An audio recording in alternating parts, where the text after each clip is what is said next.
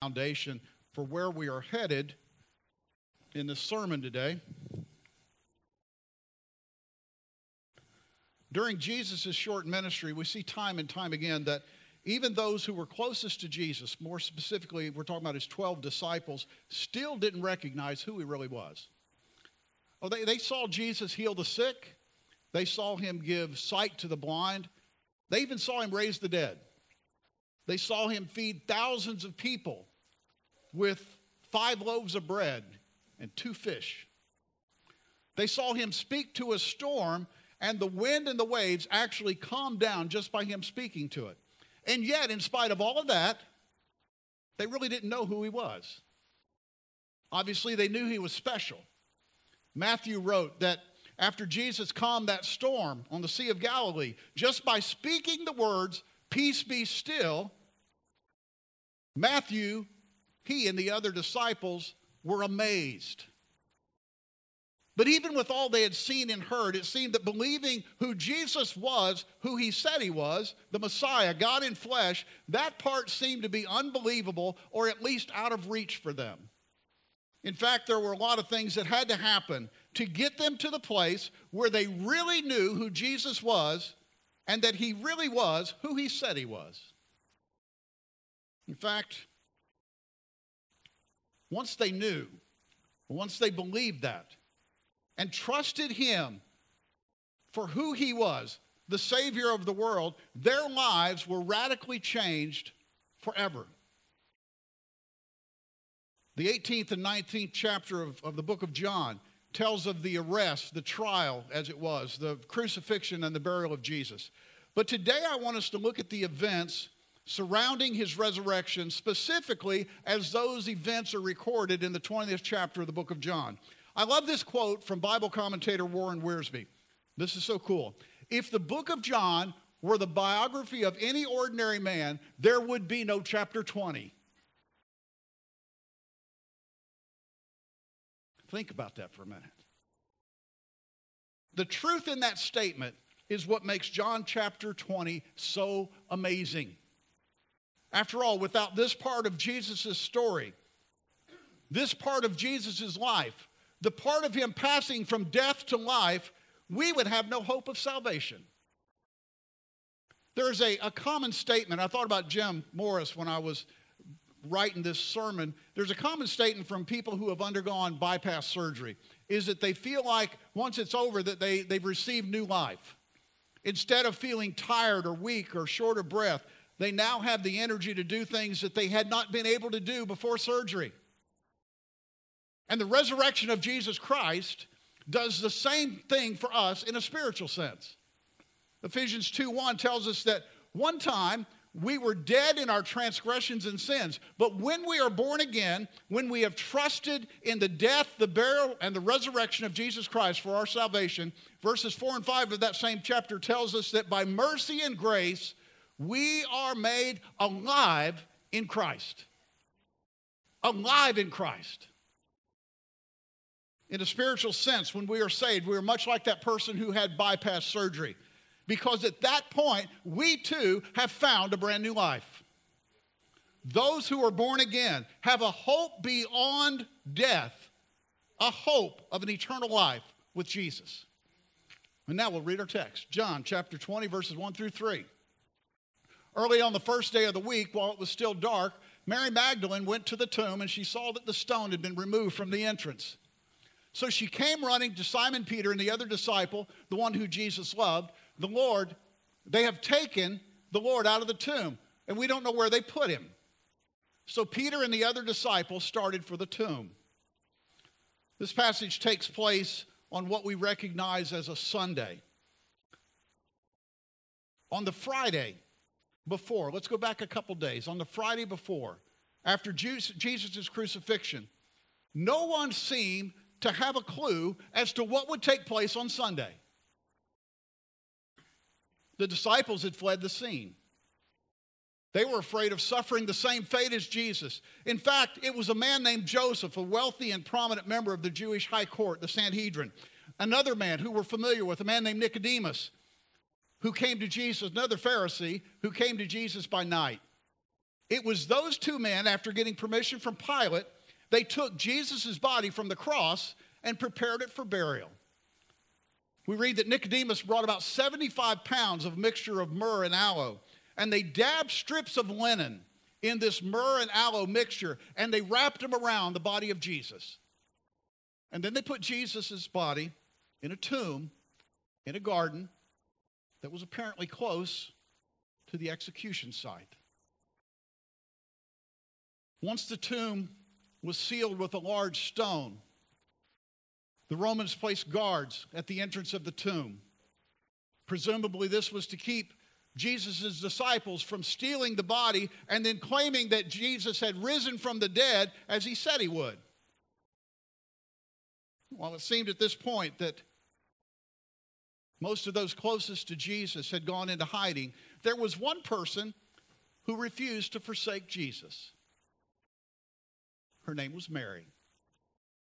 She was from the town of Magdala in Galilee, commonly referred to as Mary Magdalene. If you go back to the 8th chapter in the writings of Luke, you will read that once she was possessed by 7 demons. And Jesus cast the demons out of her, and as a result, she became a follower. Then she traveled with Jesus and his disciples and several other women who had been cured of different diseases, and evil spirits had been cast out of them as well. She eventually witnessed Jesus' death. She discovered Jesus' empty tomb and may have been the first person to actually see Jesus Christ alive after he was crucified. If you ever think that life has gotten to the place that there is no hope for you, even through Jesus Christ, look at Mary Magdalene. A woman who before she met Jesus was in demonic bondage. But she was delivered, and after that, she followed Jesus with her whole heart. And we are called today to do the exact same thing. Nothing more, nothing less. We are forgiven, and our past, whatever it might have been, is just that. It's in the past. And now we follow him with our whole heart. On the morning we read about in John chapter 20, we see that Mary Magdalene was in grief over what had happened to Jesus. So here in the early hours of the day that Jesus rose from the dead, there was not a single follower of Jesus at his tomb waiting for an event that would change the world forever. Think about that for a minute. No one believed Jesus' teaching enough to be there to see if what he said would happen actually would happen. No one. And although Mary went to the tomb, it wasn't to witness the resurrection. It wasn't in anticipation of meeting a risen Jesus. Instead, it was to finish preparing Jesus' body for burial. Something that she had not been able to complete on the day Jesus was crucified because the Sabbath was coming. Consider this. Although there were a lot of people who claimed to be followers of Jesus, if they had really known him, if they had really believed his words, there would have been thousands of people gathered around the grave that morning waiting for him to be resurrected from the dead. But sadly, that wasn't the case. Oh, they too had heard Jesus speak. They too had seen him do miraculous things. But when it came right down to it, they just didn't believe. They wanted the benefits. They wanted the miracles. But they didn't want the commitment or the risk that came with truly knowing and following Jesus. In Mary's defense, at least she went. She did go. Not for the right reason, but she went. And when she arrived at the tomb, she realized Jesus was gone. At first, again, as a sign of unbelief, when she realized the body was gone, she immediately assumed that the Jewish leaders had taken his body. But we read nowhere that she had any thought of a possibility of a risen Savior. There are people all across the country today, actually people around the world today, who are in churches maybe someone even here today, people who, if you ask them, would very likely to say they are here to celebrate Easter, the resurrection of Jesus Christ. They might even claim to be followers of Jesus. And many of these same folks still have not really accepted the magnitude of what that means, that Jesus truly rose from the dead. And sadly, as it was with Mary Magdalene, many just don't understand the significance of that empty tomb. And as a result, they have never accepted the free gift of salvation that only comes through Jesus' death, his burial, and his resurrection. And they have never made a commitment to follow him no matter what happens. Even if it's not popular, even if it's just downright hard. They just never made that commitment.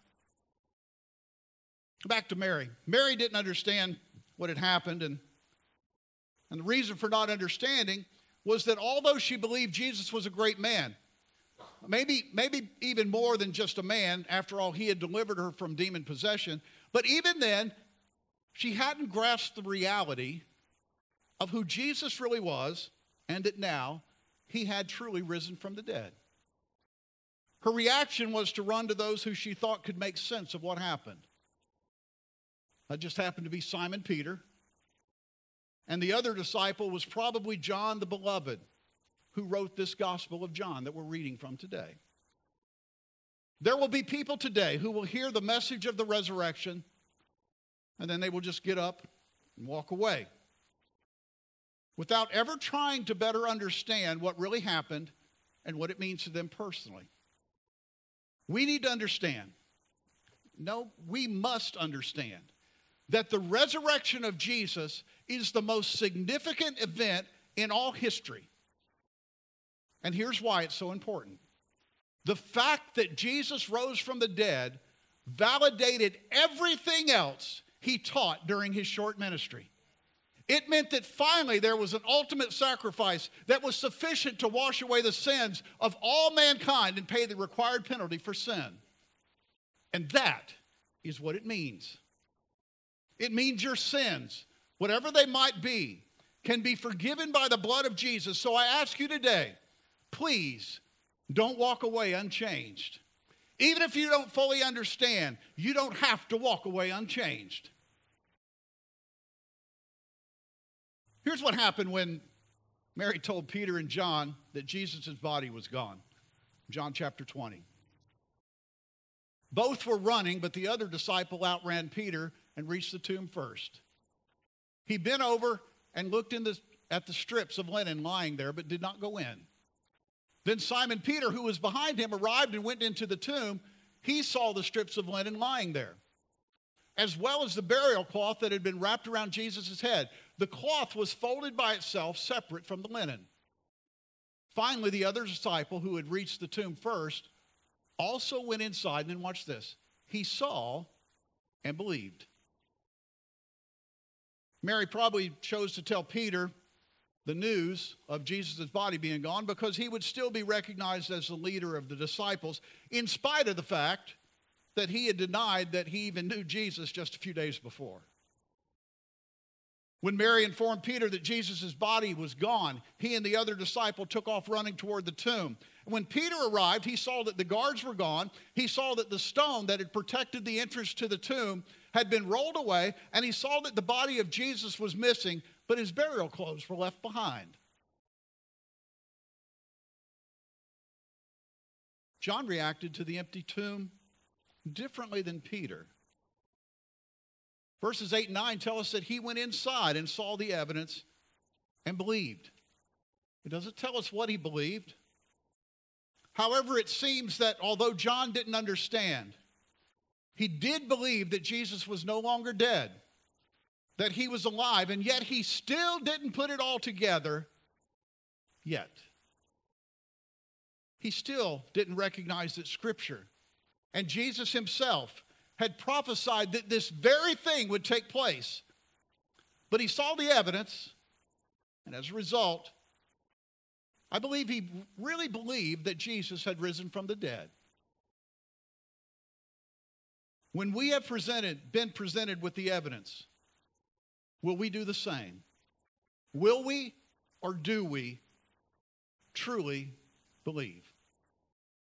And if we do, what will we choose to do with that belief? Theologian Alistair McGrath outlines the following 3 stages of receiving what Christ did for us on the cross. Here's what he wrote, and I'm going to quote. I may believe that God is promising me forgiveness of sin. I may trust that promise, but unless I respond to that promise, I shall not obtain forgiveness. The first 2 stages of faith prepare the way for the third. Without it, they are incomplete. He goes on to illustrate these 3 stages with the following story. Consider a bottle of penicillin, the famous antibiotic identified by Alexander Fleming and first produced for clinical use in Great Britain. The drug was responsible for saving the lives of countless individuals who would have otherwise have died from various forms of blood poisoning. Think of the 3 stages of faith like this. I may accept the bottle exists. I may trust in its ability to cure blood poisoning. But nothing will change unless I receive the drug which it contains. I must allow it to destroy the bacteria which are slowly killing me. Otherwise, I have not benefited from my faith in it. It is the third element of faith which is of vital importance in making sense of the cross. Just as faith links a bottle of penicillin to the cure of blood poisoning, so faith forges a link between the cross and resurrection of Jesus Christ and ourselves. Faith unites us with the risen Christ and makes us available to everything he gained through his obedience and resurrection. End of quote. And you would think at this point in this story, in the 20th chapter of John, you would think that Peter and John would be rejoicing over the possibility that Jesus had risen from the dead, just like he had said he would. But in John 20:10, we read that after Peter and John left the empty tomb, they went back to their homes. They saw that Jesus was gone. And it seems that even John might have even believed that there was a possibility that Jesus had risen from the dead, and yet nothing changed. They just left the empty tomb and went home. After they had gone, Mary had an encounter with the risen Jesus, and as a result, she finally believed. Look at John chapter 20. Verses 11 through 17. But Mary stood outside the tomb crying. As she wept, she bent over to look into the tomb. And she saw 2 angels in white seated where Jesus' body had been. One at the head and one at the other foot. And they asked her, Woman, why are you crying? They have taken my Lord away, she said, and I don't know where they put him. At this, she turned around and she saw Jesus standing there, but she did not realize that it was Jesus. Woman, he said, why are you crying? Who is it you think you are looking for? Thinking he was the gardener, she said, Sir, if you have carried him away,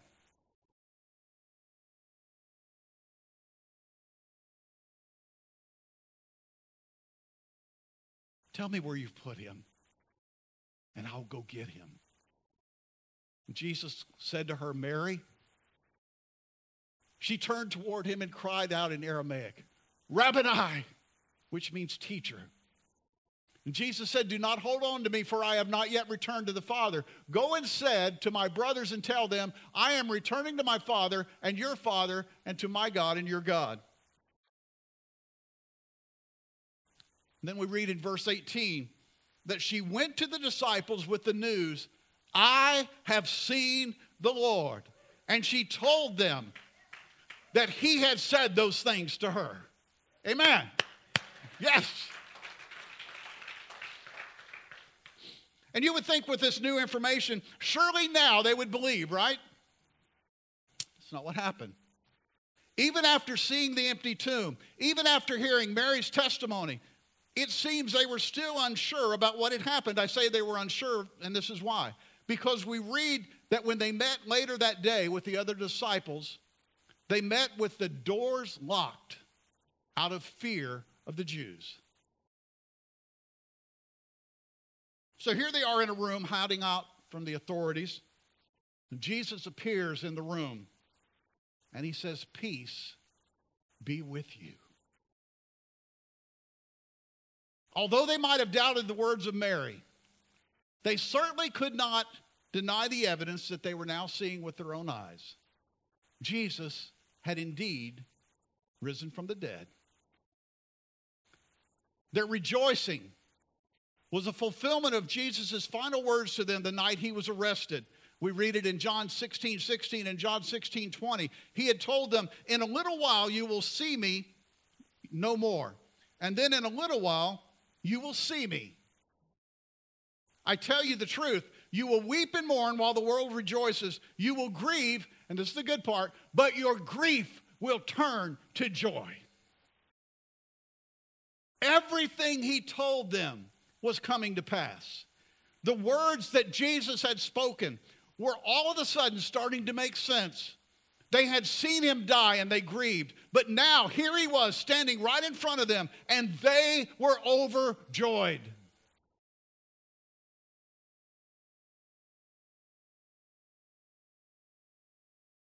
Besides seeing Jesus and hearing his voice, Jesus gave them physical proof that he was alive, not a ghost or a hallucination, by showing them the wounds in his hand and the wounds in his side from the crucifixion.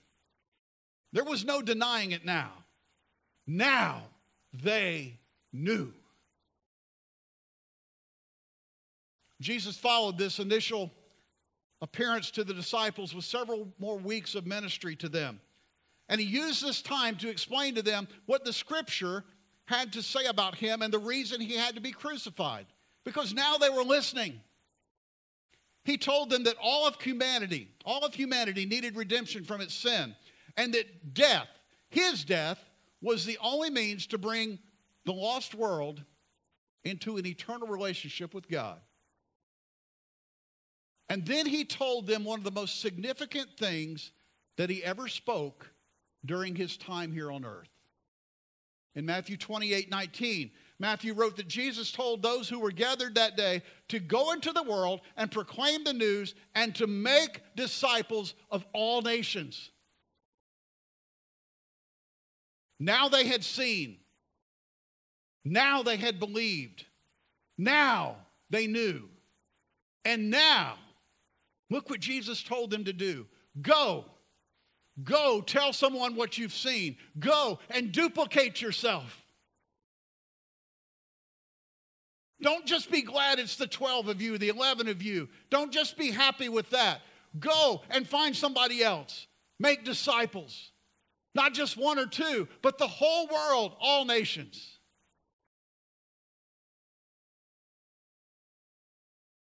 What many thought was the end of a revolution became the dawn of a new day. The Word who became flesh and dwelt among us was not dead. He was alive and well. And he's still alive today. And because Jesus is alive, we no longer need to live in the fear of God's wrath. Instead, because Jesus has risen from the dead, all men can know what God is like. And more importantly, can have an eternal relationship with him.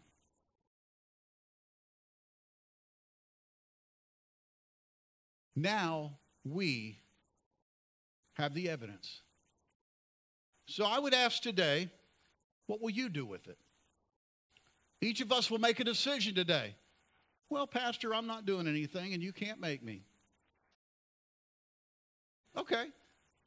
While that is true, I cannot make you decide to follow Christ. It is also true that deciding not to follow him is a decision to reject him. There is no in between. I pray that everyone here today will make the decision to follow Jesus. A sinner's prayer is a good start, but that alone will not save you.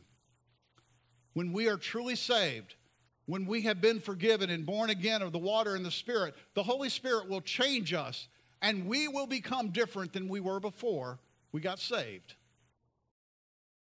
Then, because now we know, we will allow the Holy Spirit to embolden us to go out into the world and share what we have experienced. Those who conspired to put Jesus to death thought that the cross ended the life of someone who was no more than an annoyance, perceived threat to power. But when Jesus rose from the dead, stay with me here for a minute. When Jesus rose from the dead, he left behind much more than an empty tomb. He also left behind emboldened disciples who would spread the gospel message. And here we are, over 2,000 years later, and we're still proclaiming that same message. Once the disciples understood that Jesus was very much alive, their lives were ready to be dramatically changed. They were now ready to endure persecution. They were ready to face death themselves so that the good news of Jesus, the gospel, could be shared with others. When we truly know that we serve a risen Savior, it will have an impact on our lives. We will be different. Very familiar passage of Scripture that I quote quite often. 2 Corinthians 5:17 says, "This means that anyone who belongs to Christ has become a new person. The old life is gone. A new life has begun." Amen. Once the disciples really knew who Jesus was, they were changed. And once we have accepted what Jesus did on the cross, and we know who Jesus really is, we too will be changed. Not just in the ways we think and act, but just like it was with the disciples. When they finally knew Jesus, when we truly know Jesus, we will also be changed in how and what we communicate to others about Jesus.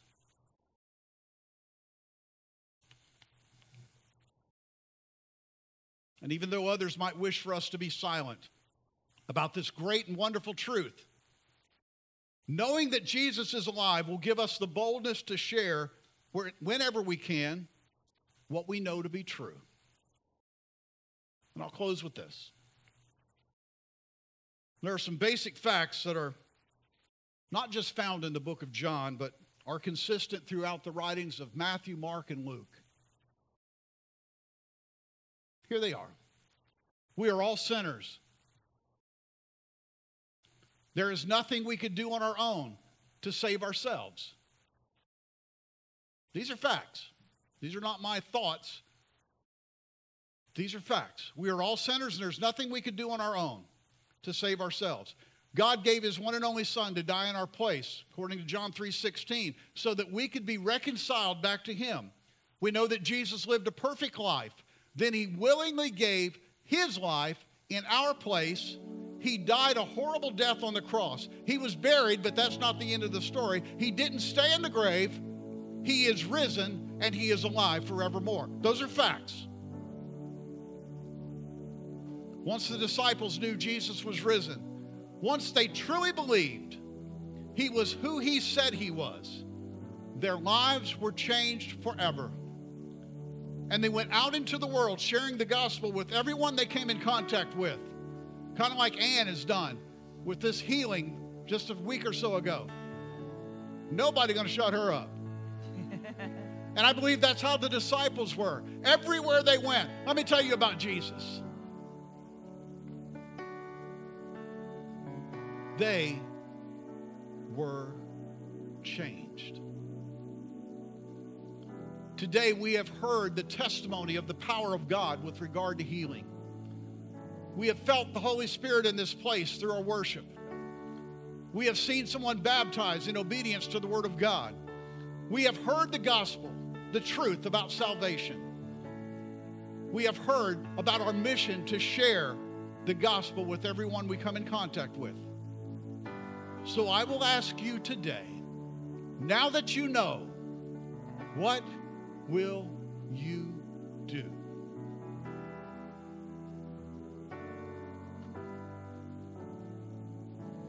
My prayer is that the first thing you will do is to make sure that you are saved. We must understand that on our own, we could not save ourselves. We were sinners who were separated from God, destined to die because of sin. But Jesus died for our sins. He gave his life so that we could be reconciled back to God. J.D. Greear said it like this: he didn't just die for us, he died instead of us.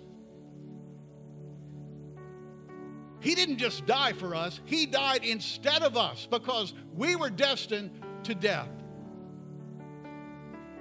Once we have believed and realized that the blood of Jesus covers our sins, we have repented of our sins and been baptized, then we have a promise that we will receive the Holy Spirit in our lives, and it will give us power to live overcoming lives and be witnesses to what has happened to us.